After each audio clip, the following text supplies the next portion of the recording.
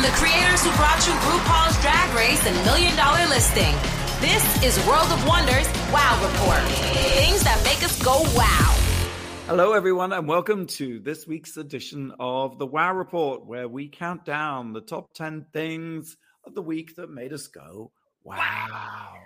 I'm Fenton Bailey, co-founder of World of Wonder, joined by our Chief Creative Officer, Tom Campbell, and editor of the Wow Report, James St. James. That's me. Yes, James, how are you this week? I'm delightful, thank you. All right, let's get into the countdown. Number 10, Tom.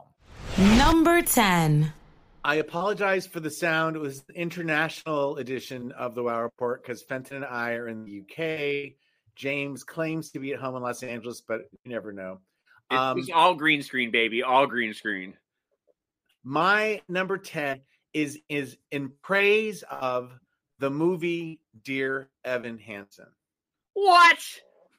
I was lucky enough to see it in a preview screening at the DGA with my friend Russell. And he asked me, this is my first theater experience since COVID. I wore a mask. He asked me at 6:20 and the screening started at 7. I just said yes.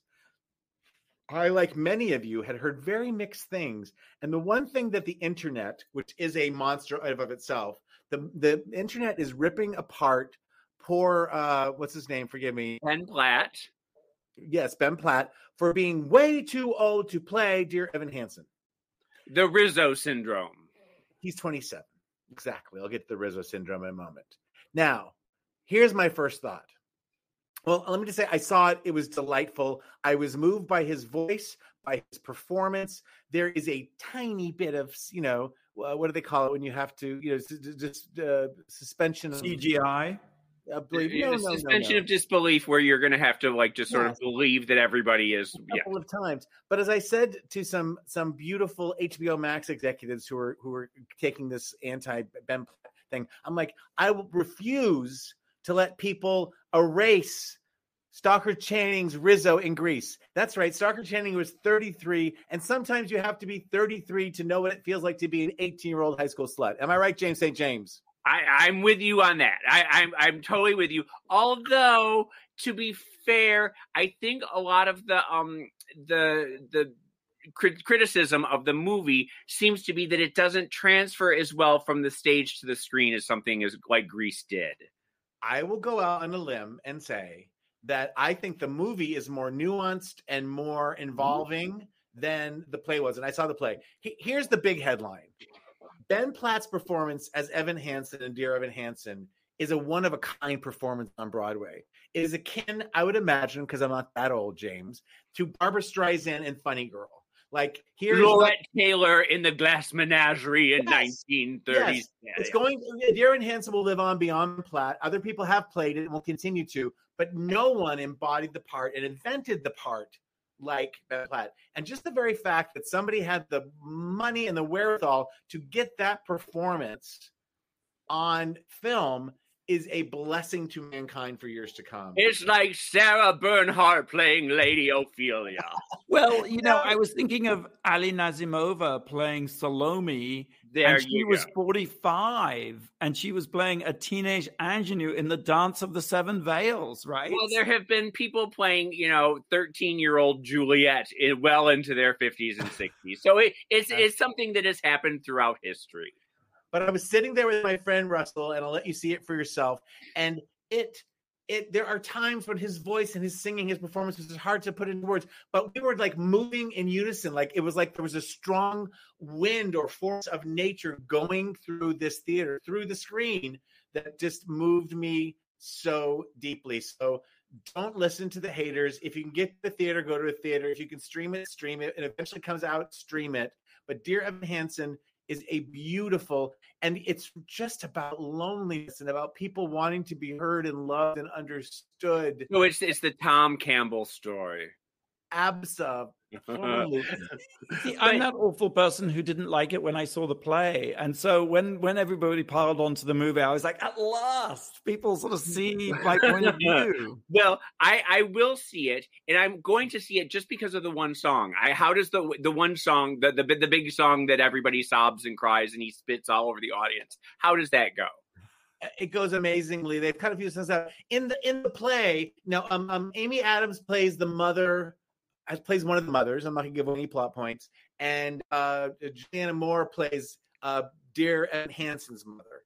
And in the play, the emotional highlight to me was the mother song, the Dear Evan Hansen mother song, Big and Small. Oh my God, did I cry? In this movie, I think they have brought out the drama so much more elegantly that it's not the emotional peak that Ben Platt gives us the emotional peak. And the play, I'll just say about the musical, Fenton, which I've seen twice, but I thought, they made it he's a very unlikable, he does some very unlikable things that make you not like and make it very uncomfortable to watch him. But it's sort of in the movie, maybe I'm just getting more whatever, but it's like we all do horrible things for good reasons. Not because we're monsters, but because we're trying to navigate this world. And is there something you want to tell us, Tom? Are you trying to confess to something here? James, it's really just between you and myself. So we'll talk about it offline after the broadcast. All right, well, let's move on. Dear Evan Hansen is in theaters now. I'm very excited about this next number, James. Number 9. Number 9. I want to revisit Sunset Boulevard. Is this okay? The movie, the original movie. Oh my God! Yes. It was on TCM recently, Turner Classic Movies, and it's one of those movies that I've seen hundreds of times, literally in my life. It was one of those movies that was pivotal in my teen years. It really meant something to me, but I don't think I've seen it in about 10 years, maybe 10 or 15 years. I haven't really sat down and watched it. And I sat down and watched it. Well, first of all, it's the story of Gloria Swanson plays over the hill, forgotten silent film star Norma Desmond. And she takes in a screenwriter, William Holden, and sort of turns him into her gigolo as she's plotting her Hollywood comeback with Cecil B. DeMille. And it's, we know the movie. We've seen it a million times, and even if you've never seen it, the quotes. It is big. I still am big. It's the pictures that got small. It's the pictures that got small, and I'm ready for my close up, Mr. DeMille, and all of that. Well, interestingly, she wasn't the first choice to play Norma Desmond. William Wilder, the director, wanted Mae West, and when he couldn't get Mae West, he went to what's her name? Mary Pickford, and Mary Pickford said no, and then he went to Paula Negri, and she said no. So she was like 4th or 5th down the line, but nobody else in the world could play Norma Desmond like her. And then let me see. And she was only 50 years old when she played. When she was like 49 when she started, 50. So that's like that whole other weird thing, like that you could talk about for hours and hours now about like this woman who was playing this like vestige from an old, another age, and she was like really in the prime of her life, and she was so beautiful. She really was very beautiful and very glamorous. Anyway, so for all these years, for the last 70 years, we've had drag queens doing Norma Desmond. We've had cartoons doing Norma Desmond. We've had Lucy doing Norma Desmond. We've had, just people doing like parodies of Saturday Night Live. You see, Carol Burnett, all these things that we've seen. But when you actually watch it, it's not as camp and over the top as you've been led to believe. Her performance is really nuanced, and it's really like, she's actually a person, and you actually feel for this person, and she does such a beautiful job, and she really deserved that Oscar that she didn't get. And it's just funny to me to watch it, to see, you expect, all the mannerisms are there, and the rolling eyes, and the big, and the voice like this, and the cigarette fun, yes, that she's smoking from her pinky, and she talks like this, everything, but she really did. It's not the cartoon performance that you think it is. It's really interesting to go back and watch it again. Has either of you watched it? Yes, Tom. I watched it probably the same time you did on Turner Classic Movies, and I was blown away. Everything you're saying is absolutely correct. Yeah, and William Holden, who was not considered to be much of an actor, so handsome, so good in the role, and he falls into being the gigolo. So it's like to the manor born. He just loves it. Yes, Fenton? Oh, yes, I've been dying to speak. I like it. It's the movie that just shaped my life, perhaps more than any other movie, and in fact, inspired me so much that when I was 12, I borrowed my dad's Super 8 camera, and with my best friend, we reenacted Sunset Boulevard, and I was Norma Desmond, and I came through our living room curtains, and I was ready for my close up, and I saw it again recently, and I just thought the way it begins with that funeral from Monkey, that was like so dark and grotesque and just sort of just fantastic. And of course, Gloria Swanson was in some ways playing herself. She did actually have a leopard skin lined Rolls Royce, right? Yeah. And who plays the butler? Von Sternberg. Von Stroheim. Von Stroheim. So Von Stroheim playing the butler had been a director too, so it was very close to real life. It was the waxworks of Buster Keaton and Anna Nielsen and all the old silent stars coming to play poker with her or whatever. I have never seen, and I've always wanted to see, the opening of the film that was cut off, where it's in a morgue and the dead bodies are talking. His William Holden, the original film originally began with his body in a morgue, starting to tell you the story.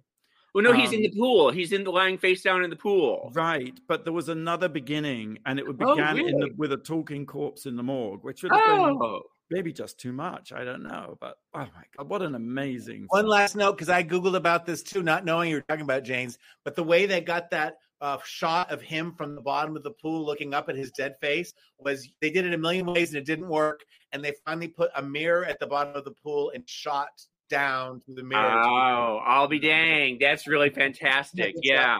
And, that shot right there is, you see it in a million, cartoons, and that has been riffed on endlessly. There's so much about it that you think but then you go back and you watch it and you just say, that's really spectacular. It really is. It's a classic for a reason.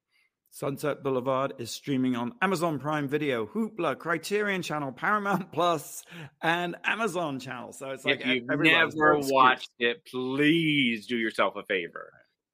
Number 8. Drag Race Italia. I was a few days ago in Rome on the set for Drag Race Italia. And of course, I can't really reveal very much, but it was incredible. It was absolutely incredible. Now, Drag Race Italia will be coming out later this year, and it's going to be in Italy on Discovery Plus, but everywhere else on Wow Presents Plus. And they have built a fantastic workroom, and that sort of Italian sense of design is just, they've taken it and just whooshed. and similarly, the queens, my gosh, they sort of come pre-built for drama. It's just, there's lots of sort of shouting and yelling and they're all Maria Callas and they're Anna Mignani. They're all yes. And Priscilla is the resident drag queen. She is actually a resident drag queen at Jackie O's in Mykonos, and she has come back from Mykonos. She's Italian and come back from Mykonos to do it. Tommaso Ziri is the most famous LGBT influencer in Italy. And Chiara Francini, fabulous, beautiful actress who kind of looks a little bit like Liza Minnelli. And she's also a TV presenter and a writer. She's like sort of just multi-hyphenate.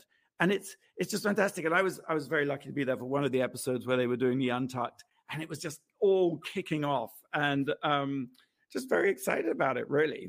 Now, what I hear about the Italians is that they have no sense of PC decorum like we have in America, and that they go off in ways that will be shocking to international viewers, that they are just unhinged and unplugged and just spark plugs. Well, my Italian is... I don't speak a single word of Italian. I was just impressed by the delivery and the flow and the passion. No idea what they were saying.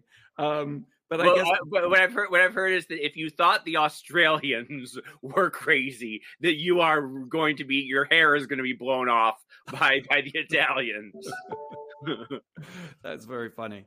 Well, All right, let's watch and learn. We can watch and learn as we go along. Yes. Exactly. Let's take a quick break. I've just got to tell you that RuPaul's Drag Race UK premiered yesterday, and you can catch up on Wow Presents Plus here in the US and BBC Three in the UK. And Blake, do you have a question for us? I do. It's a birthday question. So Are you thinking that it's your birthday coming up? It is Monday. Happy birthday. I'll attach my Amazon wish list. This guy, he's been known to judge people, and at one time, he may have been the world's most famous intern. And today is his birthday. Who is he? Oh. All right, we'll have the answer for you right after the break. You're listening to the Wow Report on Radio Andy. You're listening to World of Wonders Wow Report. Things that make us go wow. And welcome back to the Wow Report. I'm Fenton here with James St. James and Tom Campbell and Blake. Blake, you had a question for us. I did. It's a birthday question. Today's his birthday. He's been known to judge people, and he at one time may have been the world's most famous intern. Who is he? Do we all say it together? 1, 2, 3. Ross Matthews. That's right. Happy birthday, Ross Matthews. Yay! Judge of RuPaul's Drag Race and broke onto the scene, I think, at the age of 19 as Jay Leno's intern on The Tonight Show. Isn't that amazing? And has never looked better. He looks fantastic, and he's so happy with his fiance. It just seems like everything's coming up Ross right now. I'm very happy for him. Ross. Yes. All right, let's carry on with our countdown. We've reached number 7. Number 7. Even though last week you had the whole Tammy Faye, the Eyes of Tammy Faye, special on the Wow Report with movie stars and Randy Fenton, well deserved. Blah, blah, blah. I think the world has been waiting for my review. That's how big my ego is. James, have you had a chance to see the movie yet? I have not. I'm excited to hear your review. Then you get to do it next week. Now, Fenton, I love you, and I really enjoy working for you and getting a paycheck from you. But I loved the movie. I was fortunate enough to go to a screening in LA that had just wonderful accumulation of people and queer people. The House of Avalon was there. The House of Avalon are the creative people behind Simone, and Gigi Good's part of it. It's Marco Monroe. It is Hunter. They're all from Arkansas. They've moved to Los Angeles, and they have taken over the scene with their just stunning style. They're young and beautiful, and on the design for Lizzo and everybody out there. They are Eyes of Tammy Faye documentary junkies. I've been to their home, and it's like covered in paraphernalia. And they're from Arkansas, so they're from that part of the country, and they loved it. Fenton, who is the name of the man who had AIDS that Tammy Faye talked to? Steve Peters. Steve Pierce, the Reverend who Tammy Faye, the real Tammy Faye, had on the show in the 80s discussing tolerance around HIV people, which just makes you cry thinking about, which is part of the documentary that Randy and Fenton made. That scene is included with an actor and with Jessica Chastain in the movie, and it's so moving. Well, Steve was there the night of the screening, as well as I know he was in New York as well. But just having him there, that because he survived AIDS and that he was actually there and blessed by Tammy Faye and vice versa, it makes it for an amazing thing. I didn't know what to think. I was worried what to think. This movie is based very, very closely in a good way on the documentary that Randy and Fenton did, their executive producers. A friend of mine, coincidentally, because the world works weird ways, Abe Sylvia, was just a dear friend of mine from 15 years ago when we used to all get together for a group that watched Project Runway together through all the things. He's now a writer and a director. He wrote the script, The Eyes of Tammy Faye. And so there's just all these people I had to make up lies to if I didn't like it. But thankfully, I loved it. And you will hear Jessica Chastain's performance, which does feel Oscar-winning. Hates to jinx it, but good. Yes, she does a brilliant job. It is so outside of who you think she is. the whole movie, including her performance, could be a caricature. When you're dealing with a character as big and as broad and as crazy and as kind of parodied as Tammy Faye, you could, outside the documentary, which showed her what she really is, you could see it going far. And I think this movie walks the line brilliantly, presenting the outrageousness and yet the heart and soul of them. And I also have to say, who played Jim Baker, who's the wonderful actor Andrew Garfield, is remarkable. He's not going to get the same remarks that it's not as shiny as a part, but he grounds this movie, and he grounds her performance, and he grounds the relationship in one of the most unlikable characters that a movie could have. Jim Baker doesn't have a lot of redeeming qualities, but he makes him so human. And you're reminded how Jim Baker was always crying on the show when he got arrested, and the way he can play him and play his narcissism, but also his hurt. Anyway, I won't go on other to say, I just think it was so good. I was riveted every moment. My comparison for the people who don't even know the story, and you should see the documentary, which is on Wow Presents Plus, is it reminds me of the movie Judy, which was so central around Renee Zellweger's performance, and it was a slice of the life. But I was riveted to both of them. I just remember being breathlessly engaged in the film from the moment it started to the moment it ended.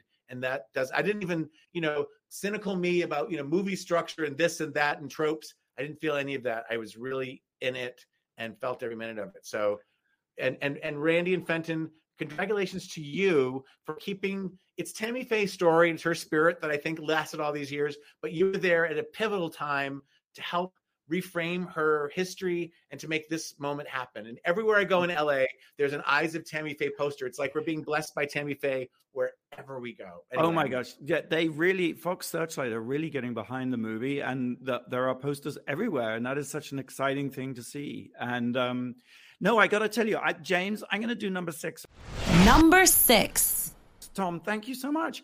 I was lucky enough to go to the New York premiere and then a London screening last night, as a matter of fact, here in London.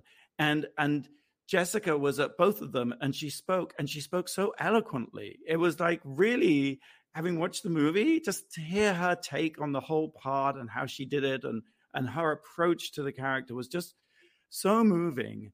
The host who was doing the Q&A last night in London, he said, "I forgot you were in the movie." Because she's so good at playing this part. You never for once think you're watching an actress playing a part. And you're right. Andrew Garfield does have the less shiny part, but this relationship between them is so layered and complex. And I feel that, in the story of Jim and Tammy, I think that ultimately Jim has gotten the less empathetic hearing. But I do think that Andrew presents the human side of him, and that there really is a human side to him. You're right. It's less sparkly than Tammy. But Jessica also talked about, and this really got me. Jessica was talking about the New York premiere and saying what a sort of amazing outpouring of love it was. And there were drag queens there, and it was a pink carpet and what have you. And Michael Muster was there, of course, and saying that, the thing about Tammy's makeup, that it was a mask, yes, but not a mask of disguise. It was really about revealing who she was. And that made me think of what Rue has said about drag, that it's not about hiding yourself, it's about revealing yourself. And that Tammy was someone who wore her heart on the outside, and that ultimately, and this was really interesting, she said that, the very first scene of the film is the scene from the documentary where Tammy is about to get her photograph taken, and the makeup artist is saying, "Can we just take off these lips, and we'll take off this, and then we'll start again." And the reason I think they started the movie with that scene is that it was so emblematic of how everyone was always convinced that there was another person behind the makeup, that the makeup was a disguise and that was somehow artificial. And that the reason Tammy, this really gets goosebumpy for me, the reason Tammy Faye tattooed it on was that so no one could force her or no one could take that away from her. And I just thought that was so insightful and so beautiful.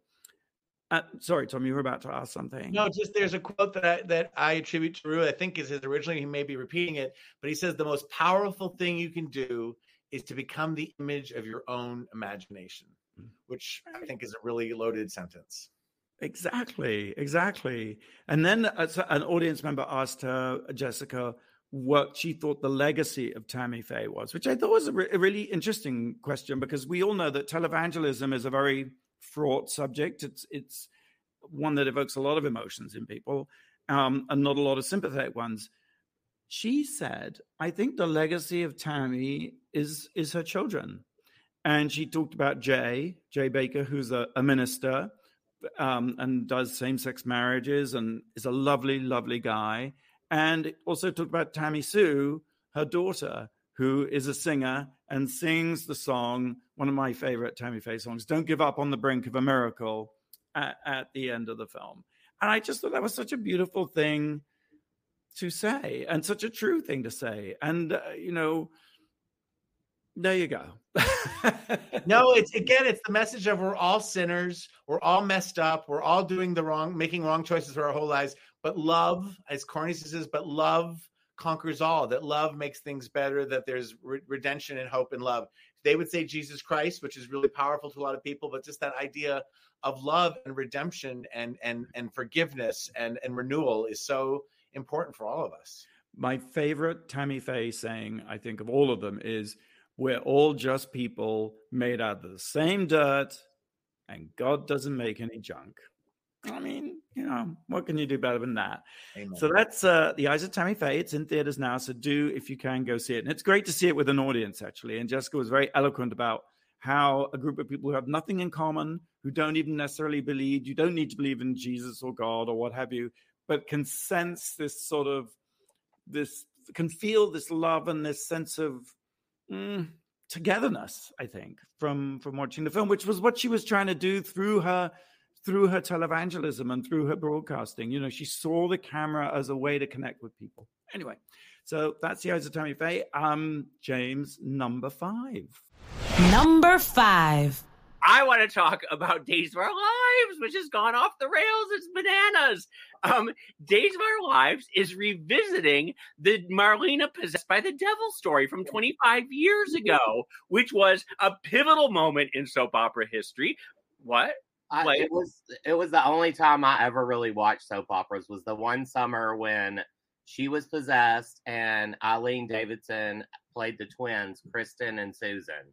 Well, Eileen Davidson ended up playing Real Housewives of Beverly Hills. Eileen Davidson ended up playing 15 different parts on the show. She had 15 different roles that year. But that was 25 years ago. That was in the 90s. And that was Dr. Marlena Evans. And Satan possessed her. And she had glowing yellow eyes. And she would levitate off the bed. And she spoke in a voice like this. And she killed the local priest and set the church on fire. And it was just bananas. It was crazy. And it lost millions of viewers at the time because people said it was just outrageous, but then it gained millions more. So it's always been this sort of like, people love it or hate it, whatever. So now 25 years later, we have Doug, who is played by Bill Hayes, who has been on the show since the 1960s. He's 96 years old, and he is still on the show, and he still gets plot lines, and he still has storylines, and he still has, usually at that age, they wheel you out for birthdays and funerals and whatever, but he is on the show all the time. God bless him. Well, all of a sudden, one day, he locks his wife, Julie, in the meat freezer at work. He owns a restaurant, and he locks her in, and he walks away, and everyone's like, what's going on? And then he starts forgetting names, and we think it's an Alzheimer's story, and we think that's where he's going. Well, he goes to see Marlena. Well, first of all, he's standing at the elevator, and Jackie Harry is on the show now. Jackie Harry is absolutely fantastic, and he's talking to her, and all of a sudden, he grabs her ass. This 96-year-old man, and Jackie turns around and slaps him and says, Doug, did you just grab my fanny? And it's this whole big, and he sort of stands there smiling. And so he goes to see Marlena, who is the psychiatrist. And Marlena says, Doug, why did you lock your wife in the freezer? And all of a sudden he starts talking like this. And he says, the bitch had it coming. And he said, it was the most fun I've had all week. And she's like, what? And then all of a sudden his eyes start glowing yellow. And he says, Marlena, it's been 25 years. If you think I didn't come back for you, you are wrong.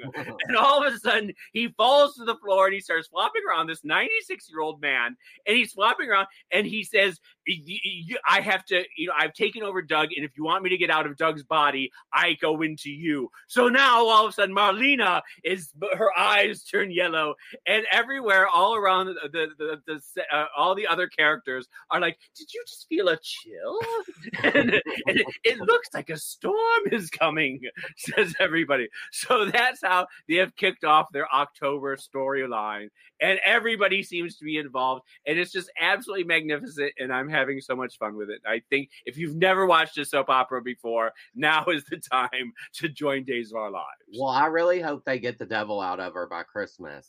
Well, they say it's a 6-month storyline. It's going to go on for 6 months. But I think it's, God bless Doug, Bill Hayes, the actor who plays Doug, who's 96 years old. I want him to get a daytime Emmy for it, because when else is he ever going to have a chance to get in?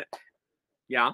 Does the actress who plays Doug's wife, is that the same actress? Susan Seaforth Hayes. Yes! And in real life, they are married. They got married in the 70s, and they've been married for 50 years, and they have been on the show together for 50 years as husband and wife. Two things I have to say quickly, I'm sorry, is that they were on the cover of Time magazine about soap operas in the 70s, which I knew about it. And I remember my mother didn't watch many soap operas, but sometimes when she ironed, she did. And I used to be on her ironing board. This is before I was in kindergarten. And she watched Days of Our Lives. And I think Susan Seaforth was married to somebody else, that character. And she had Doug come over in the middle of the afternoon. She put on a record and they made love. And I was hot and bothered like a 4-year-old. Well, he was very handsome. And she has been on the show since the first episode. So amazing. James, do you watch it every day at a certain time? Are you? Well, I DVR it. I DVR that, and I DVR General Hospital, and I do them every single day. Since 1975, I think, is when I started. Wow, I have never watched Days of Our Lives. So I'm gonna start. Now's the time. Now's the time to rejoin. Sounds like it. Yeah. Well, like I said, Decade Harry is on it now, and Marla Gibbs plays her mother. So it's like 22. What is it? What was 227? 227. So it's a revisitation of 227, and they are hysterical. And there's hot guys and Living Color once did a parody of 227 called Tutu Ethnic, but that was their joke. Do you think Passions came out like right after that? The other yeah. Do you think that was kind of like not a spinoff, but like because of the Supernatural fans? Like, and they did have many Supernatural. They had Hecuba, they had Tabitha and Dora on that show. And the orangutan. Timmy, and the orangutan nurse, yes. A nurse, or an orangutan dressed in a nurse's outfit, who was an actual nurse on the show. Take that, An actual orangutan was a nurse? Yes! And they really didn't even address it. It was just, they would come in, the orangutan would come in and give someone a thermometer and take their temperature and then walk off the set. Watch Days of Our Lives daily on NBC. Check your local listings, or you can stream it on Peacock. We're going to take a quick break. Just before we do, check out our brand new podcast about New York City nightlife in the 70s, 80s, 90s, and beyond. It's Night Fever, hosted by James St. James. The first 4 episodes, Diane Brill, Michael Musto, Lisa Edelstein, and Peter Gation, they're all out now wherever you podcast, and you can also watch on Wow Presents Plus. New episodes every Monday. James? Yeah, this coming Monday we have Ernie Glam, a club kid from way back in the day, and it's sort of a Michael Ehrlich-centric episode. We talk about the club kids. We've sort of gone from the 80s into the 90s is what we're doing, and it's fascinating, and it's if you don't know anything, watch it, and if you do know anything, watch it. It's fabulous. And hopefully this will last as long as Days of Our Lives. You'll be 97. Yeah. The devil made me do it. I think we might have to bring an orangutan out for my part. I've got a question. I sure do. Not one, but two iconic 90s alternative rock albums were released on this day in 1991. Can you name the two bands who released iconic albums on this day in 1991? All right, I can take a shot. We'll give you the answer after the break. You're listening to the Wow Report on Radio Andy. You're listening to World of Wonders Wow Report. Things that make us go wow. Hey, welcome back to the Wow Report. I'm Fenton, co-founder of World of Wonder, here with James St. James, the editor of the Wow Report, and our chief creative officer, Tom Campbell. And Blake, of course, who asked us a very intriguing birthday question. Well, it's not a birthday. It was two albums were released on this day. Two iconic alternative 90s albums on this day in 1991. Can you name the two bands who released these albums? Well, it's an album birthday. So I'm just trying to recover my saving face here. Nice try, Fenton. I'm going to say Nirvana and REM. Definitely Nirvana, right? Has to be. Nirvana and Pearl Jam. Oh. It's Nirvana and Red Hot Chili Peppers. Blood, Sugar, Sex, Magic. Yes. What was the Nirvana one? Never mind. Oh, never mind. Oh, yeah. The baby. No, is that the one with the baby on the cover? Yeah. Yes. Yeah, the baby that grew up and is suing. Not their debut, but their breakthrough. Right. Correct. Right. Smells like Teen Spirit. All right, we're counting down the top 10 things this week that made us go, wow. And we've reached number 4. Number 4. I want to plug a little project I've been blessed to be part of. And if you watch RuPaul's Drag Race and you watch this most recent RuPaul's Drag Race All-Stars, you saw that the final musical challenge had Tanya Tucker popping into the workroom and singing and doing a duet with RuPaul that the queens added their verses to. And it's called This Is Our Country. And what was released the week after Drag Race, rightly or wrongly for promotional reasons, was the actual duet between Tanya Tucker and RuPaul called This Is Our Country. It's by, Leland, Brett McLaughlin, Freddie Scott, Gabe Lopez did music on it. RuPaul helped write on it. And I got to help write some of the lyrics on the conception. And if I can tell you, and I'm a suck up, but two of my favorite artists in the world for two different total reasons are Tanya Tucker and RuPaul. And if you had told me in 1975 when I bought my first Tanya Tucker record, Lizzie and the Rain Man, that I would one day be writing a song that she would sing, helping to write that song, it would have blown me away. And if you indulge me, I want to play you just a little bit of the verse and chorus of the amazing voices, a blend of Tanya Tucker and RuPaul. Take a listen. This is our country. When a queen is a queen, she don't need no cowboy. This is our country. Oh, honey, I can be a queen or I can be a cowboy. They told me I was born too wild, but I was just a wide-eyed child. I guess things haven't changed that much. I can still shoot the killer. I can still land a punch. They made my daddy wait in line. He told me, son, don't waste your time. With nothing on me but my name, I dropped out, moved down, and did it my way. I can tell this town is big enough for the both of us. This is our country. When a queen is a queen, she don't need no cowboy. This is our country. Oh, honey, I can be a queen or I can be a cowboy. Rodeo, ooh. Oh, this is our country. Giddy up. Rodeo, ooh. Oh, this is our country. Okay, that's just a teaser, but I mean, it's such great, it obviously plays a little bit of homage to Lil Nas X and Old Country Road, but it also talks about how Tanya, who I'll say it, I believe is a Republican. She has conservative values, but she's always, like Tammy Faye, she's always been there for gay people. She's always been open and surrounded herself. And she, in country music, is a rebel. She just won her first Grammys ever 2 years ago, working with Brandi Carlile. And here's Ru, who came up by his bootstraps and has a career that nobody would have predicted or known has reached this far, and they have such a great mutual admiration for each other, and that the song came together. It's available for download, whatever, however you listen to music. But I think it's not a drag queen song. It is a great song, and it's about love and understanding.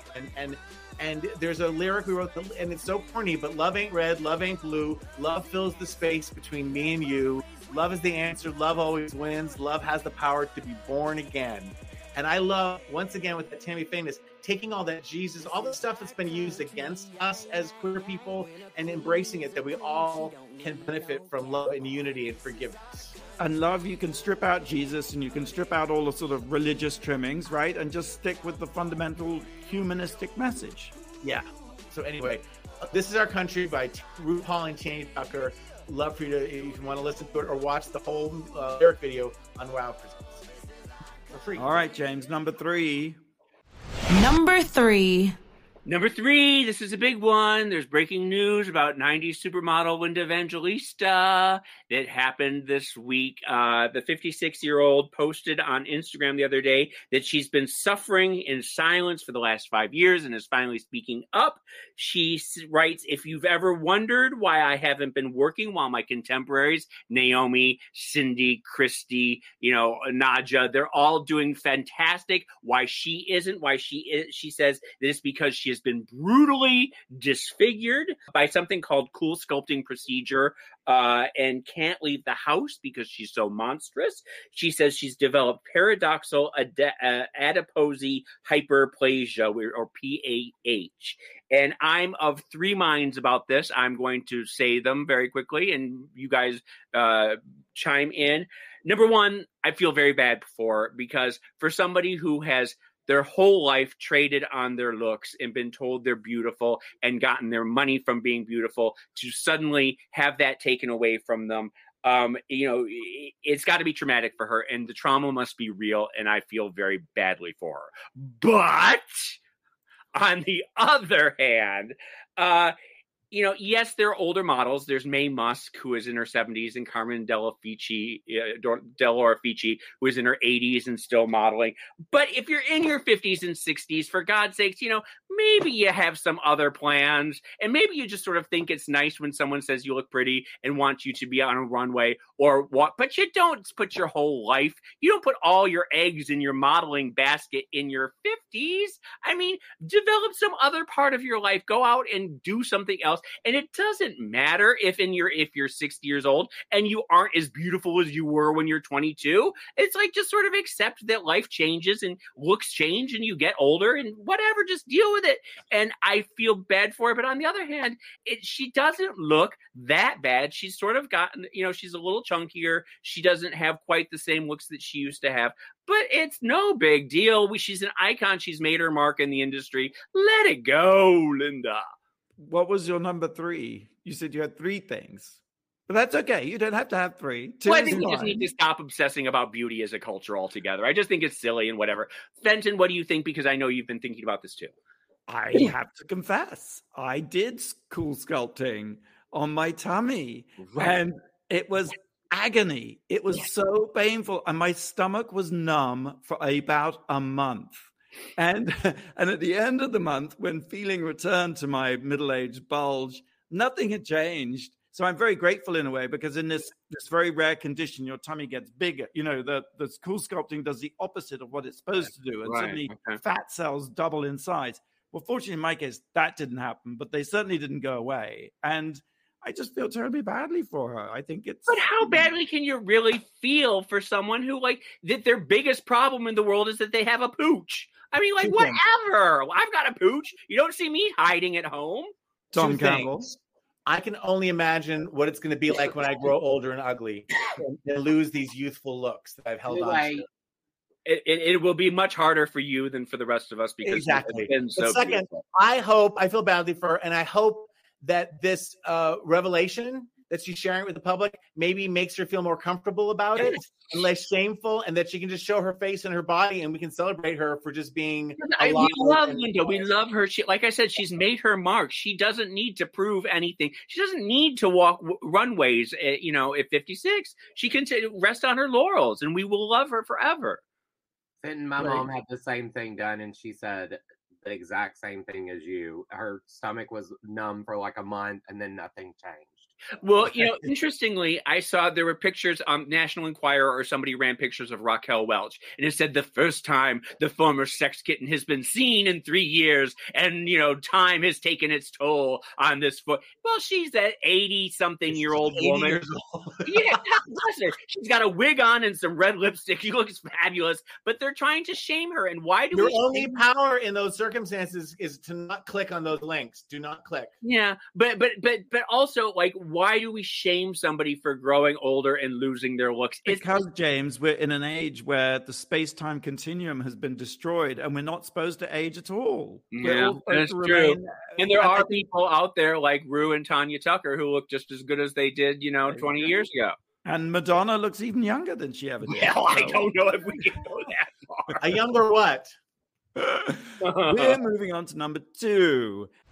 Number 2. We missed so much. I know we've been talking about Tammy Faye a lot last week, and so we missed the Met Ball. We didn't really talk about that. We didn't talk about Lil Nas X at the Met Ball. We haven't talked about Lil Nas X's album.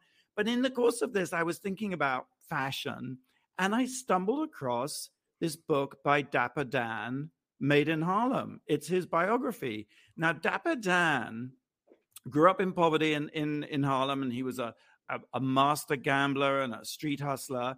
But do you remember in the 80s, like Eric B. and Rakim and LL Cool J and Salt and Pepper, they wore those jackets. Oh, yeah, from the store up there, yes. Logos and Gucci logos and Chanel logos, but they were obviously not by those fashion houses because they were so blingy and massive and brazen and just sort of fabulous. And I didn't realize, I only discovered that Dapper Dan was this guy up in Harlem. He didn't go to fashion school. He wasn't a trained tailor. He can't sew, but he understood, I guess, how to take those high-end fashions. He saw people with like Louis Vuitton bags and realized the excitement they caused. And the first thing he did is he went to Gucci on 57th Street and he bought garment bags that he then cut up and fashioned into. He got tailors to fashion them into these fabulous jackets. And he understood that rappers wanted the status symbol of these logos and brands, but they wanted them to look different than the high fashion, yes, the runway. Yeah, and he had a whole business. He opened a store, and it was really like urban couture.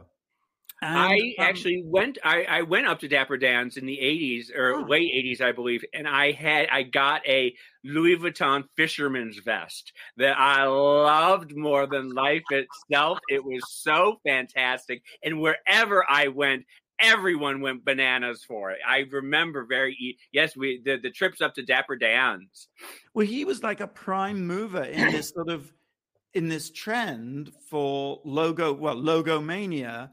But it's more than a trend because it started in the 80s. It's still with us. Like Balenciaga, well now, of course, Gucci and Chanel and Balenciaga, they've run with that logo idea. In fact, to such an extent that I think it was a few years ago now, 3 or 4 years ago, Alessandro Michel, the creative director of Gucci, paid an homage, uncredited initially, to Dapper Dan by doing one of his jackets in Gucci logos. And there's a huge outcry on social media that, long story short, led to a partnership with Gucci. And Gucci have opened uptown in Harlem. There's a Dapper Dan Gucci atelier up in Harlem now. Isn't that amazing? It's just an amazing story to me. And this is a book that you read about him, or yes, what? It's his own biography. It's Dapper Dan, Made in Harlem, and of course, it's being developed into a feature film. Fabulous. I don't know. I've just read all this stuff about. I'm just fascinated by the way that I know, James, you think fashion is over with and done with, but I just thought the Met Ball was so interesting this year because it was so diverse, and there were so many like. Whereas before street artists wouldn't have been welcome. Like now, Now it's every damn bags here. TikToker and every damn social media influencer. It has no prestige, no cachet. It is nothing but nothing but, like you said, street people wandering off of Fifth Avenue in whatever bubble wrap garbage bag they can fashion over urban. My point is that actually fashion has been completely turned upside down and inside out. So if that's what you like. The design houses would trickle down. Now it's street trickling up. We have to take a break. When we come back, we'll reveal the number one thing this week that made us go, wow. You're listening to World of Wonders Wow Report. Things that make us go wow. We're back. RuPaul's DragCon, by the way, is back May 13th, 14th, 15th of 2022. Get your tickets now. DragCon, 3 full days. RuPaulsDragCon.com. I can't wait. Yes. Number one. What is number one this week? What made us go wow the mostest? Number one. A little tiny queer show called RuPaul's Drag Race that started on Logo Television with a really tiny budget that was in danger of being canceled year after year for about 8 years until it was moved to VH1 under the wise tutorship of Chris McCarthy, has now won for the 4th in a row Best Competition Series. And our fearless leader and inspiration, RuPaul, has won a record number altogether as producer and host of RuPaul's Drag Race, a record number of 11 Emmy Awards, which we found out on Sunday night when the award was given for Best Show, which Ru got, puts him at the most honored person of color in the history of the Emmy Awards. And that's just, it's really humbling. It's really, I'm thrilled for Ru.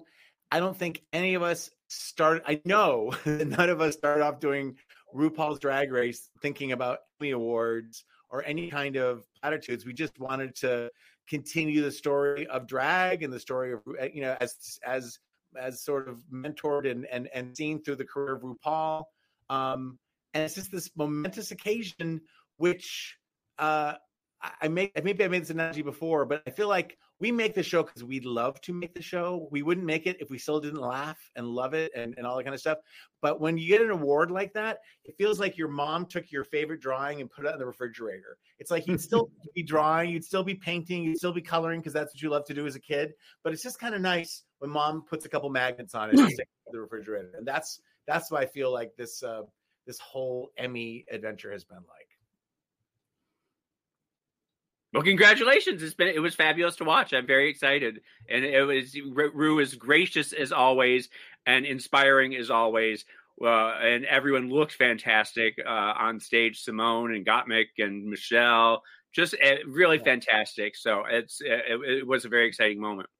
And Ru was really gracious and just said, you know, to all those kids out there who, you know, he didn't say it this way, but all those kids who are locked away and maybe closeted or maybe, you know, in families that don't understand that it's like your tribe is here waiting for you. And there he is with Gottmik and you know, and Simone and Michelle, and just saying, we're waiting for you, you know, come to Mama Ru. And I think that is the power. You know, television is just television. It's just showbiz. It's a bunch of people with egos and want to be seen. But Drag Race is different because it lets people see that you're not alone, that there are queer people, that they thrive, that even with hardship, they survive. And then there's a place for them, and there's a place to be celebrated. That's a powerful message. And again, not necessarily, and I give it up to the World of Wonder, to Rainey Fenton, who I always say, if Rainey Fenton had given you a business plan saying, this is World of Wonder, we're going to pursue these kinds of shows with these kind of people, I would have said, thank you very much. I'm going to look elsewhere. You know, it wasn't logical. It was passionate, and it was a need to tell the stories of people whose stories were being told, and Drag Race is one of those opportunities. And I don't mean to. But you know, you couldn't. There could have been. There was no master plan, and there couldn't have been, because it's really the talent of the queens. It really is, you know. And I'm often reminded at times like this of something that James said that I feel actually is a theme of the show this week. You know, a little hunchback. If you've got a hump on your back, throw a little glitter on it, honey, and go dancing. Because whatever it is you've got, amplify it, let it be your truth, whether it's Tammy Faye with the eyes or whether it's Linda Evangelista with all sorts of new limbs thanks to cool sculpting, or whether it's the unbounded maybe Linda Evangelista needs to wear a bare midriff and throw some glitter on her stomach and go out and go belly dancing. And I always think at times like this, James, you dressed as a slice of pizza. It's always one of my abiding inspirations. Well, now that's the kind of fashion I can get behind. There you go. Dapper You're right. James, you should open a store. It is. And Drag Race is ultimately just this platform for amazing queens who keep challenging us, changing our minds, opening our eyes to tell their stories. And it is they're the reason that Drag Race in some way will never grow old. I think they'll always. And it is all sort of part of an ongoing, expanding movement. Like, we're talking about Gucci a little bit earlier, and Alessandro Michel, the creative director, he just recently announced all the clothes were no longer going to be gender defined as male or female. They were all going to be just whoever wants to wear whatever they want to wear. And I think that also is a really positive message. So it all connects, right? Yes. Thanks for tuning. Yes, Tom. I said it all started with St. James's hump. I don't know how I need to take credit for all that. Just one little hump. Thanks for tuning into the Wow Report on Radio Andy, Sirius XM. Thank you, Tom. Thank you, James. And thank you, Blake. You can catch previous episodes on our YouTube channel, Wow Presents. And God willing, we'll see you same time, same place next week. Until then, go out and do something that makes the world go wow. Wow.